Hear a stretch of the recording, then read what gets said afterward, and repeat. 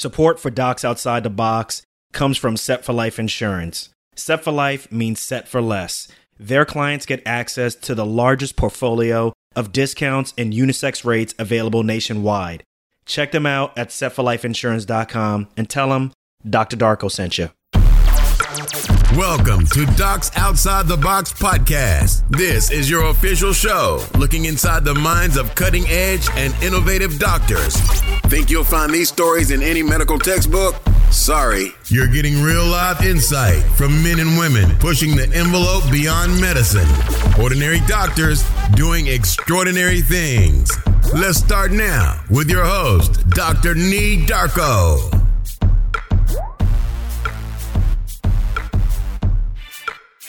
What's good, and thank you for tuning in for another episode of Docs Outside the Box.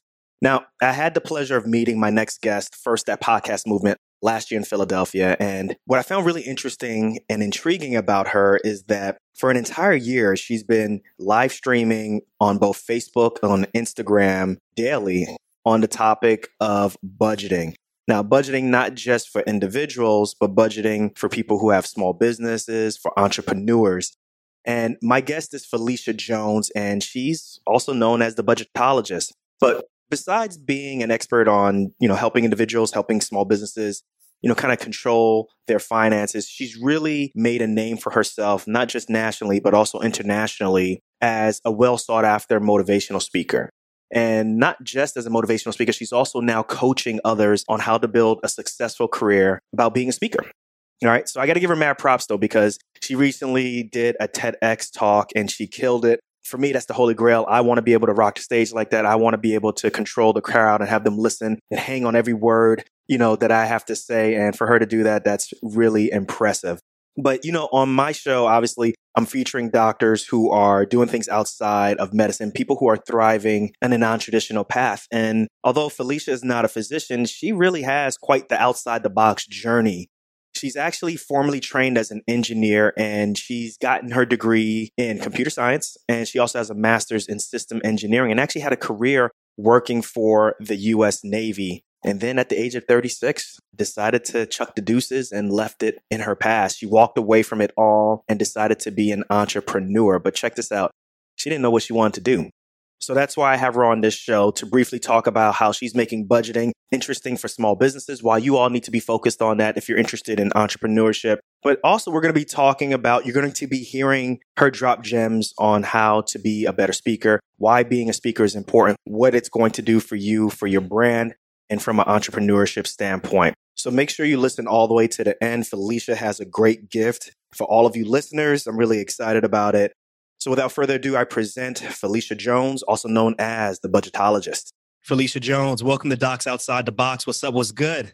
I'm good. How are you? I'm doing really good. I feel like I got a celebrity on my show. Who? You. Miss Budgetologist, speaking consultant, / there's so many different things behind your name. It's so cool. Computer scientist, everything that goes along, with what you're doing. I'm just a big fan of it. And I'm really glad to have you on the show to talk about a whole bunch of different things, but specifically two big things. One, talking about budgets and how you've been able to create a career about that, as well as speaking and helping other people develop, their speaking career. So before we get so far into those two things, let's learn a little bit about you. Do you mind telling the audience, the listeners, a little bit about your background? Oh my gosh. I love this question because I like long walks on the beach. I'm a Pisces. Oh, yeah. Keep going. But no, it's so funny when people ask you this question. So I don't know where to start. So I grew up in Birmingham, Alabama. Just a regular middle-class girl, went to an HBCU in Atlanta, Georgia, worked for the Navy for 11 and a half years as a computer scientist and systems engineer, and threw a dart on a map. That's a big deal. Yeah. Kind of just going through that really fast, but that's a really big deal. It's just something you do on the weekends. Hubby and I threw a dart on a map, landed in Denver, Colorado. I got this big idea to actually do an early retirement because they were giving buyouts, and I started a business, and I'm going into my 5th year this year, which is crazy thinking about all the mascara and all the tears that I put into this. So you went into early retirement at the age of 36. Yes. And you became an entrepreneur in something completely different than what you were trained in. Tell us about that.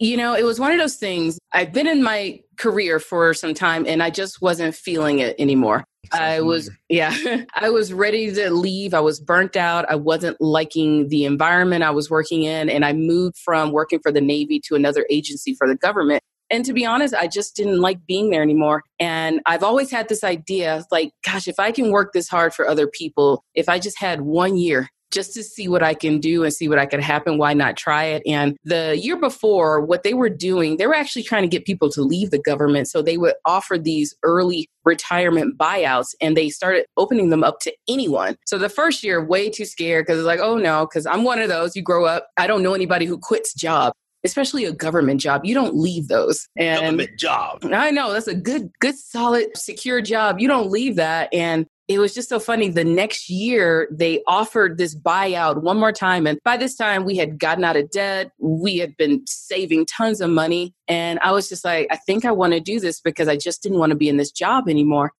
And you had 30 days to decide if you were going to do this early retirement. I literally waited until the 15 minutes before the deadline because I was like, I don't know if I'm going to do it. And of course, you try to get your spouse, like, what do you think? And my husband, like, you got to make that decision. I was like, you don't want me to do this. He was like, don't put this on me. So that's how I know.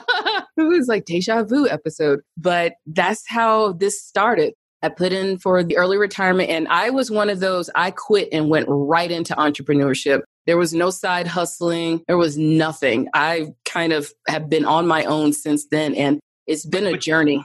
But you had to have had something on, the side of your mind or in the back of your mind as to what you wanted to do to just be like, I'm out, peace out. You'd be surprised. I didn't. So how did you decide? Before we get to that, because this is amazing. And part of what the audience doesn't know is that we met at Podcast Movement earlier this year in Philadelphia. And I was really psyched about, one, that you talk about budgets and that you're live streaming every day for like the past, 2 years now? Oh, yeah. It'll be 2 years this year. Yep. Every day. Every day. Minus the days that I'm either camping or running through an airport. And, you're also an international speaker. You've been to London. You've been to other countries overseas. And then you also have Keep Up with Mrs. Jones. Yeah. You have a lot of things going on. But I think it's really fascinating to spend all this time becoming a computer scientist, becoming an engineer. And then just like that, on a drop of a dime, you move to something else. And you just said, previously that you didn't have anything else on your mind. Like, why did you decide to do entrepreneurship? Why didn't you decide to just go into maybe the private world where you could probably make more money as an engineer? You know what? The biggest thing that I realized, I'm sure you've encountered this, the way I grew up, I didn't really have the confidence to go after anything else. I worked for the government for, 12 years. And I just assumed that this was supposed to be my life because that's how I grew up. You stay in that one job until you retire. And I kept saying there has to be something better than this out there. And I didn't really know what to do. And I didn't really know what my skills were, which is so crazy now. Because now I feel like I can take any job, give me anything. I can run this company. But back then I didn't feel like I had any skills. And I said, maybe if I just gave myself a shot just to see what would happen. And I really didn't have an idea. I had always talked for years. Anybody who knew me when I had my job, I always talked about, I'm going to do a cupcake. I run a cupcake store because I was like, cupcakes don't get mad at you. And people are happy over cupcakes. Those are, depending on what city you are, cupcakes, just by itself, people selling in stores is huge. Yeah. And, and a whole bunch of other different types of cities. Yeah. So I was like, I could do cupcakes. And then I was like, ooh, that's a lot of work. I don't want to do cupcakes because then I'll eat them. What happened a couple of months before I took this early retirement, I literally went to a women's networking group. And just so happened the speaker didn't show up and we all went around the room and everyone introduced themselves and their business and what they were looking for. And I was the very last person and I had this notebook in my hand and I said, I introduced myself. I was like, I'm Felicia Jones. I don't have a business. All I know is that I have a book of ideas and I hate my job. And so many people said, you need a vision coach. And that's when I met my first coach. I started working with her in May. And it just so happens that the retirement thing popped up. And a week before that, my boss told me that I was going to have to work a 24-hour shift for the next year. And I was like, oh, no, we are not about to do that. And I was getting so scared and I just decided to jump into it. But when I was working with my coach and she was like, what kind of businesses do you want to do? And I was like, I don't know. I was like, international jewelry salesperson sounds fun. And my husband was like, well, what is that? I was like, I don't know. It just sounds like I can travel everywhere and wear jewelry. And we were just going around at that meeting with the coach. And, we had to you always have to introduce yourselves in business world now. And I said, well, I don't know what I do, but I just like to build budgeting spreadsheets for fun when I'm bored. And somebody said, well, why don't you help people with that? And I was like, with what? And they're like, money. And I was like, people need help with money? And my husband was like, look at all of your friends. I was like, ooh, touche, Mr. Jones. And that's kind of how it got started. Literally just saying out loud, this is what I did for fun. And it kind of morphed into how do I help people with budgeting without using a spreadsheet? And that's how it started. And you've made it a very successful business. Obviously, you are, I guess, now world-renowned for this. World-renowned. And, it's funny, you have as your mission is to change the world one budget at a time. Yeah. And you're working with individual people. You're also working with solopreneurs. So how do you make this sound, I guess, is it sexy? It's budgeting, right? Yeah, people roll their eyes. Even I roll my eyes. Even though I use budgeting to pay off our debt, it's still something that I cringe at that I have to do on a monthly basis. How do you make it sound fun? How do you make it, really palatable for other people? Well, one of the things that I realized that if I was going to talk about budgeting, it was going to have to be a lot on the personality. And that was the trickiest part out of this because we know CPAs, we know accountants, and we know my accountant is dry and she's great, but she's not that fun to be around. So it was like, how do we make this fun and how do we break down the barriers? Because one of the biggest thing I realized we're talking about money, most people just won't say anything.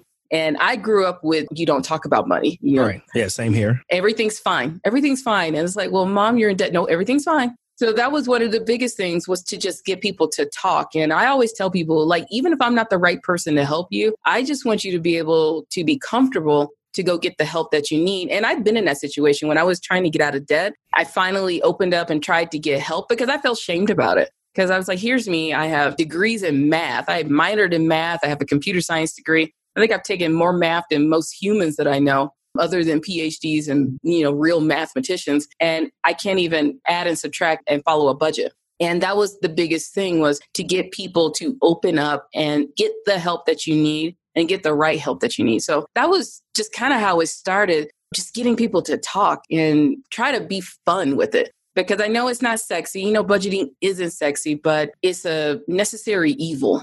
If we want to get out of debt, if we want to travel the world, if we want to put kids through college, it's just something we're going to have to do. And that's been the mission the entire time. So what's some of the myths that you see out there that people use or people think they know about budgeting that make them not want to do it? Oh my gosh, when it comes to solo business owners, the biggest thing I hear is that, well, I'm not making any money, so I don't need a budget. And it's like, well, where's the money coming from to run this business? It's coming from somewhere. And I have this mantra that there are two sides of the budget. It's managing the budget and it's feeding the budget. And in order to have a healthy, high functioning budget, you got to have a healthy source of revenue. So there is no tunnel vision of I'm just cutting expenses. It all works together. So when I hear people say, oh my gosh, I'm not making any money in my business, I don't need a budget. Well, you're using somebody's money. Either it's a credit card, you're getting money out of your 401k, you're cashing out pensions, you're rating the kids' college fund, you're using the money somewhere and you still have to be smart about it. And the other thing is that it's just so risky with business and it's not like doing personal finances. And that's the other thing I run into. People assume budgeting for business is the same as budgeting for personal finances, and it really isn't.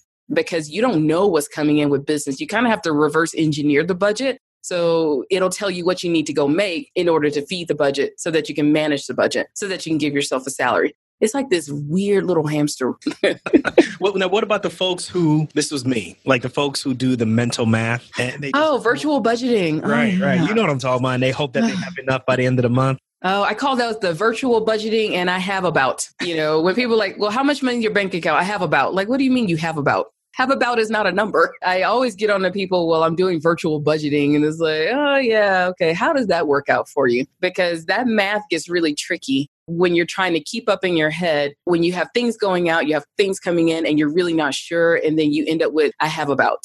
And sometimes have about means you've overspent and you're in debt. The other thing that I absolutely love, especially with my business owners, is that they think just because they made $1,500 that they have $1,500 to spend. Oh, no, you don't. No, I call that dirty money. I was like, that's a dirty $1,500 because we got to take out all those cost of goods. We got to get rid of all that stuff. And I mean, before you even get to the taxes, you got to pay the bills for the business. You got to do all of that other stuff. And so by the time that $1,500 actually makes it into your bank account, it might just be $200. So that's what a lot of people do. You get into that. I have about the virtual budgeting. Well, I just made $1,500. I have $1,500 to spend. And then later on, they're like, well, Felicia, I don't know why I don't have any money in the bank account. Like, really? You don't know why? Do you have any horror stories out there? Oh my gosh. One of my best horror stories. I'm sure, I don't know if you've heard of this, but, doctors, there are a lot of doctors, obviously high income earners. Mm-hmm. There are a lot of doctors who live paycheck to paycheck. And the reason I know is because I was actually one of them. And it was a 2-physician household. But I'm sure you've got to have some really bad budgeting stories out there. Oh my gosh. I actually did work with a client once who brought me in after the first year that they made $163,000, which was great. So excited for them. And by the time they brought me in, the money was just going out left and right. And within that first quarter of the following year had made $300,000. Oh, wow. Okay. It was gone. Really? It was gone. And I was like, where did the money go? And he was like, I don't know. You're supposed to be keeping up. And what was happening is that they were just out there buying everything. And what happens with a lot of business owners is that the lifestyle, I call it business and lifestyle creep, goes up with the more money you make, and started hiring people that they didn't need to hire, started, just kind of like making it rain inside of the business. And then after that first quarter, there was no money. Take money out of the business to buy cars, to start dating. And they were a very generous dater, and trips to Vegas, and then was just really surprised when there was no money and got angry at me, fired me, wouldn't even answer the phone, started hanging up on me when I was like, hey, what's going on? And what was so crazy about this was at the end of the year, I got an email that said, you were right. You were so right. It's like, I told you. They were doing the virtual budgeting. Well, I made this much so I can go spend it. It's like, it doesn't work that way. Now, I know you mainly work with businesses, but how do you get people to get out of that cycle of paycheck to paycheck? And I guess from a business standpoint, just hoping that they get job to job so that they can pay for their expenses. What's like the first step that you do to help them break that cycle? Well, when I start with my business owners, I tell them we have to have 3 things we look at. We have to look at how much money your home needs to survive, how much money your business needs to survive, and savings. Those are the 3 things. And I call the home, that's your salary. Basically, there's a whole bunch of people who are depending on you to bring some money in. And what happens with us business owners, we only see the business and we forget that, oh yeah, like the cat and dogs and children, they need food. Who knew? And so I really start with what the home needs to survive. And I tell people, you got to tell me exactly how much money your household needs in order for you to figure out how much you need to make in the business. And so we start with the personal finances, which is crazy. And I have this method of using Post-its to kind of look at the budgeting side on the personal finance. And it really stops and shocks people. I've actually had a lot of tears when I take people through this exercise because I don't use spreadsheets. I actually make you stand up on the wall, take Post-its and start listing everything. How much is going out each month, how much is coming in, and then how much debt you have. And when we list them all up with the Post-its, it becomes very real. And I tell people, don't do anything about it. I just want you to look at this for about a week or 2 and then tell me what you see. And I don't think a lot of people have had confrontations with their money in a very visual and colorful sense right on their walls. And I make them do it in a public place in the house so everybody can see. No spreadsheets, is right there so everyone can see. So that's the first step in looking at what's going on in the household to figure out how much money we need to make. And I'm one of those. I have no judgment, no shame. If you like $500 shoes, all I ask is that, do you want to feed your kids? It's up to you. I really don't care. It's choices. Right. I got you. And priority. So we start there and then we do the same exercise inside the business. Like, how much is this business costing you each month? And a lot of business owners don't know. I love when I speak and I ask, and people are like, I get the hands that kind of half go up and then I get the hands that kind of flap around. I was like, okay, so we got a bunch of roundabouts. Roundabout numbers. And that's the biggest thing when you tell people you need to understand what's going on in your home, what's the business costing you, and then figure out savings on top of that. Because it's not a matter of if things will happen, it's a matter of when things will happen in the business. So I really get people to focus on those 3 numbers, and that kind of makes them wake up a bit because those 3 numbers tell you what you need to make each month in your business. And then at that point, and now it's time to go do something. Now, part of, the going and doing something, I'm assuming you're talking about bringing in more revenue if you need to and so forth. One of the tools that you talk about a lot is being a speaker. And that was another reason why I wanted to have you on the show, is that you've been able to develop an amazing career, an amazing resume, speaking all over, the country, being invited to different events. Congratulations on a TEDx speaking. Thank you. A couple of weeks ago. Congratulations on that. So for the people who are listening right now, they have always wanted to be a speaker or have thought about being a speaker. Do you recommend getting a speaking coach? Oh, that's a good question, because I'm about to step on a lot of toes. I've never had a speaking coach before. Really? I've never had one. Oh my gosh, this is a hard one, because I would never say to not get a speaking coach. If you are a newbie, like you are afraid to speak in front of people, I recommend getting a speaking coach. Okay. I would say for people, if you're not afraid, even if you get a little nervous, I still get extremely nervous every time I speak, but you can still get up there. Oh gosh, yeah. I'm a hot mess before I go on stage. My husband saw me speak for the first time last year, and it was hilarious because he was like, "You did a really good job. I was really worried about you before." I was like, "Oh yeah, I'm a hot mess before I go on stage. Like, don't bother me. I'm going back and forth to the bathroom." Yeah. So it's bad. But if you can handle at least getting up in front of an audience, even with the nerves, I recommend just keep getting on stage, because you will progressively get better. And then the more you do that, then you will know exactly what type of speaking coach to get. And I'm one of those that likes for you to do some things first, then decide who you want to work with. Because back to the budgeting side, I know a lot of business owners, we will spend a lot of money working with people at the wrong time and not finding the right people. And that's how we get sold into stuff. And I'm one of those. As a speaker, go out there and do it a few times, then determine who's the right person to work with you and how much you want to invest in a coach so that you can get better, but also knowing what you want to say. Some of us, we already know what we want to say, and we already know how to deliver. We know how to train. We just need to do it a few more times. So I'm one of those. I like to throw you to the wolves to get out there and get on stage. Okay, so then what about the folks out there? Because I know there's more folks who don't know what they want to say, but they're interested in being a speaker. So what's your advice to those folks who are like, I don't even know what I want to talk about, but I just want to be out there. I want to bring more opportunities to my business. How do I do that? How do I craft a story? Well, which is so interesting is that you run a business. You already know what you should be talking about. And that's boring though. Well, here's the thing. You don't know until you get on stage. Mm-hmm. How do you know is boring? Because I meet a lot of accountants who say, oh my gosh, who's going to listen to me on stage? I'm a speaker coordinator at the same time. I book speakers.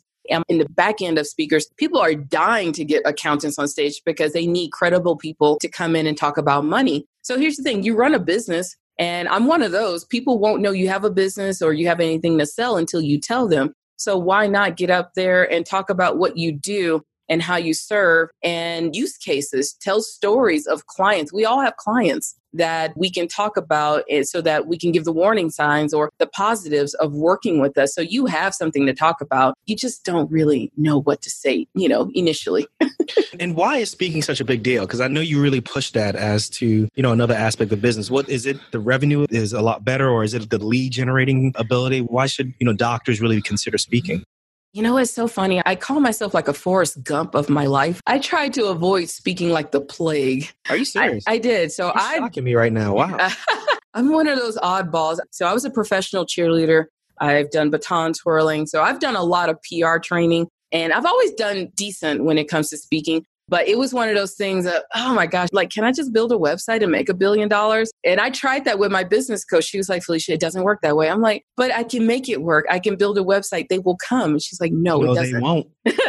Yeah, I learned that the hard way. And they kept saying, well, Felicia, get out there, because I wasn't a great closer on the phone. I'm not great at social media. And I was like, all right, I'll do this speaking thing. I'll get up there and try to dazzle and get people interested in what I'm saying. And it works. It's one of the quickest ways, especially for us who are running businesses, to generate leads. You can talk to the masses, and only because you are considered an expert. The moment you get on stage, people think that you're an expert, which is great. Now, you want to say credible things. You don't want to sound crazy. Okay. The fact that you are doing what most people fear doing just gives you a leg up. And instead of talking to one person at one time, now you get to talk to 20, 30, 100, 500 people at once. And it's a great way. It's been the way I built my business, was to get out there and do small speaking gigs. I mean, 15, 20, 30 people, and get people on my email list, get people to listen to the podcast. That's been the one marketing thing that has worked for me, because everything else, I just wasn't great at it. And I saw Darren Hardy of Success Magazine speak, and he said, you know what, if you want to be great at something, choose one thing and focus on it. I was like, all right, this speaking thing seems to be working. So let's just ride the wave and go with it and see what happens. But for the most part, I honestly believe if speaking is something that you like to do or you think you would want to do it, is hands down one of the best ways to get yourself out there quick, fast, in a hurry, to generate leads, to get people into discovery sessions, to get them on your podcast, to build a name and build authority for yourself. Now, how do you get these speaking gigs? Like if you are, starting out, are you talking about like reaching out to like your local Rotary Club, the library? How do you start out? You know what? I tell people to do something so simple. Just start asking. Start asking and tell people that you are looking for speaking engagements. It's something so simple, because what a lot of us do, like with our podcast, with our business, we only tell our cat and dog that we have a business. And I'm telling you, it doesn't work if they're the only people you talk to. You have to go out there and talk to humans. And then you also have to not be afraid to say, I'm a speaker and I'm looking for speaking gigs. And you'll be surprised. You say it enough times, there's always one person that says, you know what? Hey, I actually know somebody that's looking for speakers and I want to connect you. Sucker. Yeah. So the first thing is just start asking. The next thing I tell people, hang around people that are speakers. I love giving this quiz to my audiences. Like if 7 of your friends are broke, who's the 8th one? It's probably you. And if 7 of your friends aren't booking speaking gigs, you're probably going to be the 8th person not booking gigs. So start hanging around with speakers, hang around with people who have stages, who have influence, people that can get you connected to where you want to go. And just doing those 2 things, that'll just get you started. It'll be small, baby steps, but you'll be surprised when the ball gets rolling, it'll just keep rolling. Well, what if someone comes to you and says, you know what, Felicia, I'm going to skip all that. I want to start with live streaming. I want to start with podcasting. I feel more safe. I got a microphone in front of me, or, I'm in my living room. Do you think that's a good place to start? Or do you recommend bypassing that and getting in front of live people? Live people works. Live people is preferable. And I don't want to say that it's a bad thing to do. Oh gosh, these are hard questions. Yeah, because everybody's live streaming now. Everybody's podcasting. I'm not going to lie. Like I have a fear of public speaking, and I feel like I've gotten so much better over the past 2.5, 3 years since starting this podcast, mainly because I do a podcast, but I want to get your thoughts on someone who's killing the stage right now. Like, I got the feeling that you don't think that's the right way to go. So I want to hear your answer on that. No, I don't think it's the wrong way to go. It's different. It's 2 different things. I'm one of those, if you want to get out there and start speaking, you need to get out there and start speaking, because a podcast and a live stream, they're distractions. It's like anything else we do with business. You can be distracted really quickly. But I'm going to build up the podcast. I'm going to build the live stream. I'm going to get to that speaking thing later. Now, can you get speaking gigs from your live stream and podcast? Absolutely. But it's a very different dynamic sitting here talking to you through a microphone. And sometimes I may be able to see you if I'm doing a Zoom podcast, or maybe it's just voice. But there's a big difference when you have 100 people in the room. They're all looking at you, and you have to control that room with your personality, with your content, with a little bit of humor, a little bit of entertainment. It is very, very different. And I'm not saying that either one, and I'm not saying that it's a bad thing. I will say when I started doing the live stream, it has helped me to figure out what I want to say faster. I will say that it has helped me to figure out what my message is, and I can, do a panel a little bit easier because I can speak off the cuff a little bit better. But it's just a different thing, a podcast versus being an audience of 500 people, because there is no microphone, there is no computer screen. It's just you and a whole bunch of eyes waiting for you to transform them or guide them. And then you have to control the room. You have to pay attention to the energy of the room, and you have to respond to it. Okay, so those who are listening right now, they listen to everything you're saying. They're like, that's great. But there are other people right now who are listening who are probably just breaking out in a sweat right now, right? Seriously, like thinking about... That's good. All right, that's good and all, but that's still like, got that nervous energy, right? Like, give us some tips. Like, how do you get over that? Because that's kind of tough, right? Let's be honest, right? You even said that you're like a nervous wreck before you speak. Just like that, you're able to turn it off and rock it. Like, well, here's the thing. With all of the things that I've done, I've always been nervous, but I have put myself in the situation on purpose. Like if it's a fear thing, like, okay, I'm kind of scared to do this, but I'm going to do it. And I've always kind of inadvertently put myself in those situations where, okay, I have to deliver. The biggest thing with speaking is go get a gig, get the date. I always tell people, you'll figure out what to say an hour beforehand really fast. But booking that date is the biggest one, not waiting, not delaying it, not starting the podcast, not working on the business, not working on the talk, but get the date. That's the biggest thing I will say. Get the date. And as that date gets closer, you'll start focusing on what I'm going to say, how I'm going to say it, practicing in front of people. The next thing is just get out there. I know it sounds very woo. A lot of this sounds very woo, but you won't get better until you put yourself in a situation to actually get on stage. And it is going to be scary. Like one of the things you can do, you can actually go apply for Podcast Movement. One, the area is already kind of comfortable to you because you know some people. You're going to have friendly faces in the audience and you'll talk about what you know and don't try to talk about what you don't know. As far as doctors, I mean, some of you are already skilled in what you do. So it should be fairly simple for you to get up in front of the audience and just deliver your knowledge, your experience. So the thing is, you're going to have to kind of force yourself to get the date, find the gig, and get on stage because it's not going to get any better. I wish there was a magic thing. It's kind of like with budgeting. Until you want to do it, it won't change. So I would say the biggest thing is actually just go out, find an event, and just scare the crap out of yourself and go and do it. Now, that's pretty much how I do things. Now, when do you know when to start charging? Because now we're going to get awkward. Like, when do you bring up that conversation with someone? You know what? The thing is, because I did a lot of speaking for free. I did speaking for lead generation. And that was to bring in clients into my business to do discovery sessions and things like that. But you'll know when you decide what kind of speaker you want to be, then you'll know when to start charging. There are a lot of speakers, and I know for you, you might want to only go and speak just to get people to listen to your podcast and to get on your email list. That's easy. You can speak for free.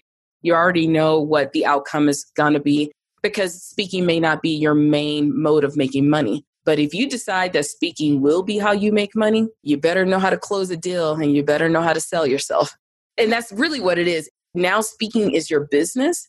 It's not an awkward conversation when you know it's your business. And that's the thing. When you are ready, when you really feel that I'm known for something, I know I can deliver, and I know this audience will be transformed by me, don't be afraid to ask to get paid. You'll be surprised. People are not afraid to pay you. And if they say no, I mean, go to the next one.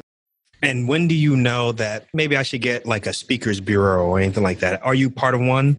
I'm actually not part of a speakers bureau because here's the thing with speakers bureau. And tell us, because there are people out there listening who don't even know what that is. So what exactly is a speakers bureau? So a speakers bureau there's all kinds of versions of them. Some are like agencies where you can add your name and they go find gigs for you. And I'm putting this in big old fat air quotes where they go find gigs for you. Basically, if somebody finds you through them, they take a cut. You get paid, they get paid. There you go. So, and sometimes speaker bureaus are just clean and cut like that. Some offer a lot of training. So like the National Speakers Association, they have kind of a hybrid model where you can get training. You can be around other speakers. They do sessions all over the country. And they also act as a speakers bureau. So it's a great place to go and put yourself out there. Sometimes you have to pay. Sometimes they find you. There's all kinds of different speaker bureaus out there. So you have to go do your research on them. But one of the things that I have found with speaker bureaus is you still have to go find your own gigs.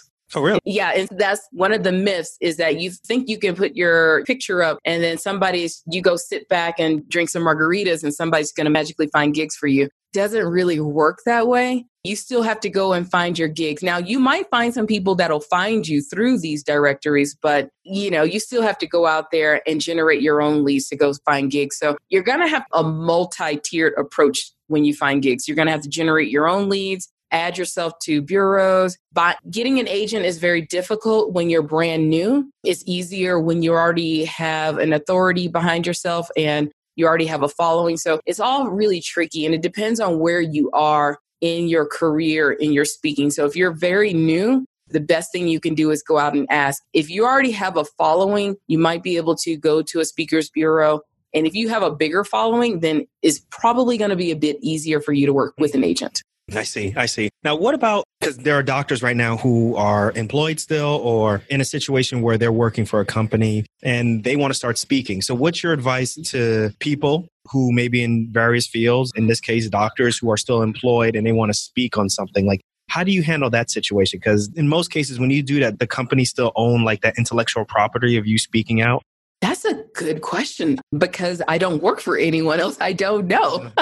Well, you know what? I would say start asking your job and start looking into all of those rules, because typically if you are not talking about the same thing, so, with your job and your company, and if you go speak at Podcast Movement, you're probably not giving up any intellectual content. You're going to go talk about something different. So you're probably okay, but you might still have to check in with your company to see, what their rules are about you getting out there speaking, especially if you're talking about your own work. That's where you might have some challenges. If you're talking about your own work or the work that you do for this company, you really do need to go get permission. So I would say if you are in that situation, start asking and just be very clear on what it is that you're talking about, especially if it's in the same fields. Even if you're talking about something different, just make sure that they know what you're doing, that they know who you're talking to. Because I came from the government, and sometimes you have to tell them like exactly who are you talking to, where are you going, who are you meeting. So I don't know if it's that serious for a lot of people's jobs, but just start asking if you're working 9 to 5s. But I do know a lot of people that are doing some 9 to 5s, and they have like different hobbies where they like shoes and it has nothing to do with what they're doing in their day job. So you can go do a speaking gig and they usually have no issues. So you're coaching a lot of people, doing a successful job doing it. Tell me if you heard this issue before, because, for me, one of my major issues with speaking is I always have a hard time trying to figure out, should I be using a PowerPoint to present, right? Particularly someone with me, and obviously you've been in the same realm, highly academic background. Most of the time when you're in education and you're doing any type of speaking, you have a PowerPoint behind you, right? And you have different ideas and so forth. But when you're speaking, like nobody does PowerPoints anymore, right? So what's your advice for that? Like crafting an idea and being able to like carry people through this idea for like 30 minutes, 40 minutes.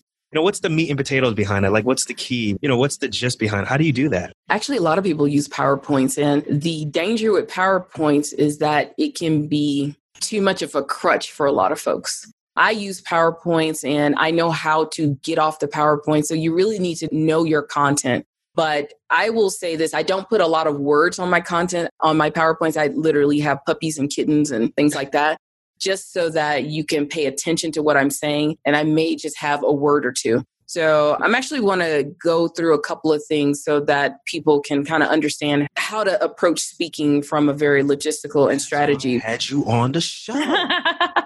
All right. So when you got to decide what kind of speaker you want to be, and we can have the motivational type speaker, inspirational, or we can do educational, or we can go into lead generation. And so give us examples. So like when you talk about like inspirational, we're talking about like Eric, the hip hop preacher, Eric Thomas, something like that. Or like a Tony Robbins. Tony, okay.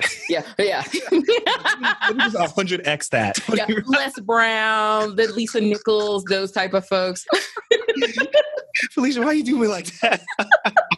All right. Okay. They're on the same level. Sure. Yeah, maybe we can do that. And then, so you can be a motivational speaker and you want all eyes on you. So what you'll kind of see with a lot of motivational speakers is they don't use PowerPoints because what they need you to do is focus on them the entire time, because that's where they get their energy to transform the room. So motivational speakers, inspirational speakers, when you see people who are telling these stories and they can keep you captivated, they don't use PowerPoints a lot. And I'm not saying this for everyone, or if they use PowerPoints, it's like one picture and then it's off again. So the goal, and this is something I had to kind of pay attention to, like, all right, if you're a motivational speaker, you want eyes on you, just like with the TEDx's, they want eyes on you. Now, if you are a lead gen speaker or educational speaker, I mean, I would say lead gen, these are people who are speaking to get people to come to a podcast, to work with them, to do discovery sessions. What I learned from my mentor was if they are not writing, they are not converting. You want those people to write the entire time. I mean, like notes coming off the page, because now they will want you.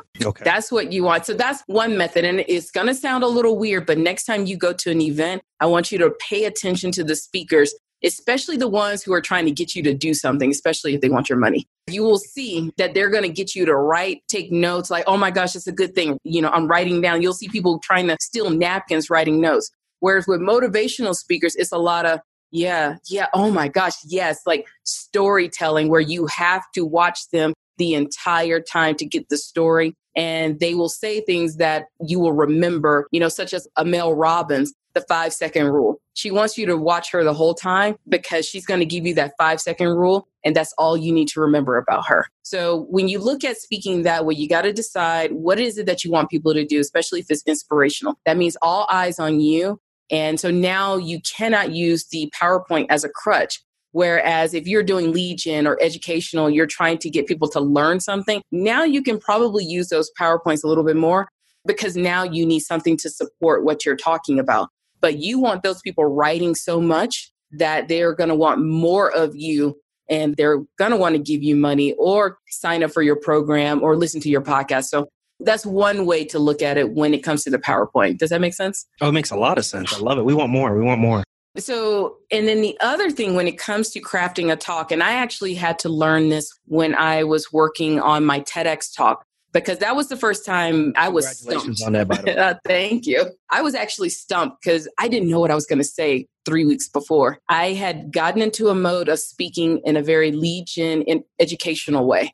And with TEDx, I knew I was going to have to go in a very different way and make people focus on me, what I'm saying, because I wanted to start a movement with the All Girls Are Great at Math. And that was hard. That was the hardest thing I've ever done, was putting together that TEDx talk. But I learned this little trick that somebody taught me, was that you need to speak from your head, your heart, and your core. So if you ever want to know what to say, your head are all the facts. These are all the facts to kind of give the audience the knowledge of why they need to keep listening to you.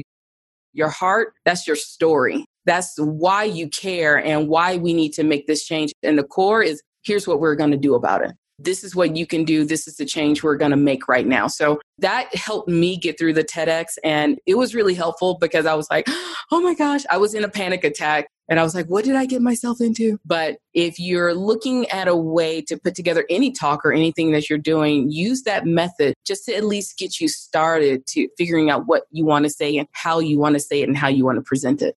I love it. This was really good.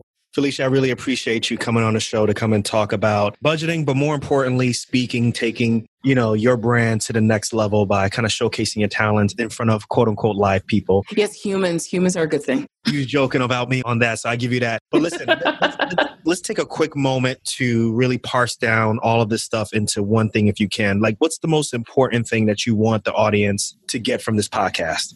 Wow, the most important thing is that, one, get your money straight. Then two, if you're going to use speaking to generate revenue for your business or for your side hustle or whatever you're doing or for your brand, go and do it. Don't wait, because the longer you wait, the longer you are without a stage. And it's going to be scary. It's going to be very, very scary. Just go and do it. Just go feet first and just fly. And the world will actually still be revolving when you're done. I love it. What's one life hack that you're using right now? Obviously, as a business owner, entrepreneur, what's the one thing that you're doing that's making yourself really successful? A life hack. I discovered Instacart. The groceries just magically appear at your house. That's not fair if you live in an area that has Instacart. Oh my gosh. Instacart, and I use Gobble and HelloFresh to have meals delivered. I know it's on the pricier end, but the world has been just a little bit hectic in our house. And oh my gosh, Instacart and meal boxes. Oh my gosh. Best thing ever. Now I just need somebody to do laundry for me. Can't you use it? Well, Instacart doesn't do that, but can't you do like, you can get a virtual, well, no, you didn't need a virtual. You live in Denver, right? I'm south of Denver. I can find, but everybody cleans, but nobody folds the laundry. They'll wash it, but nobody folds. I got you. I need fold, but that Instacart game. Business for you right there. Why don't you start that? I know. No, I don't fold. No. Well, you don't have to fold. I can get people to fold. Yeah. Exactly. Yeah. It's a good idea. We should start that now. Well, Felicia, I want you to describe yourself in 3 words. Oh, describe myself in 3 words. Mm-hmm. Happy hour lover. Happy hour.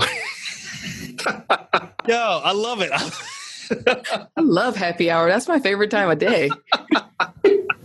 I think you got me stumped actually on that one. Love happy hour. People are happy. We get to hang out with friends, cheap food. I love it. Why wouldn't you love happy hour? And then the lover part?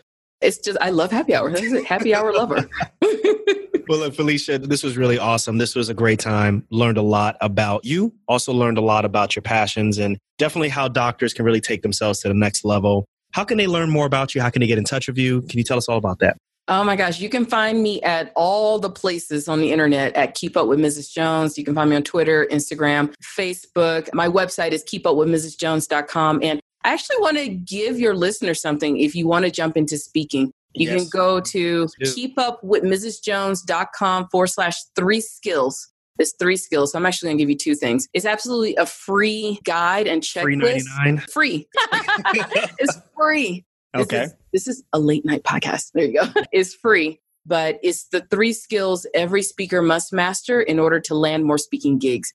And it's just a checklist going over research, being organized, and becoming known for something. You can go to keepupwithmrsjones.com/3 skills, the number 3. And I actually do have a course on how to land your next 5 speaking gigs. And I actually want to set this up and we'll come up with a code and go check the show notes because I know you have show notes. But I want to give everyone who comes from you 40% off if they want to join the course. Yes, because I like you. You're my favorite trauma surgeon. I don't know any other favorite and trauma surgeon doesn't necessarily go together, but I do appreciate that. So. And I definitely appreciate you offering that to the audience. I hope they jump on that. This is a really, really good deal. Thank you so much. Yeah, we'll do that. And I'll make sure the code will be in the show notes so everybody can go check that out. So that'll be fun if you want to learn how to get on more stages.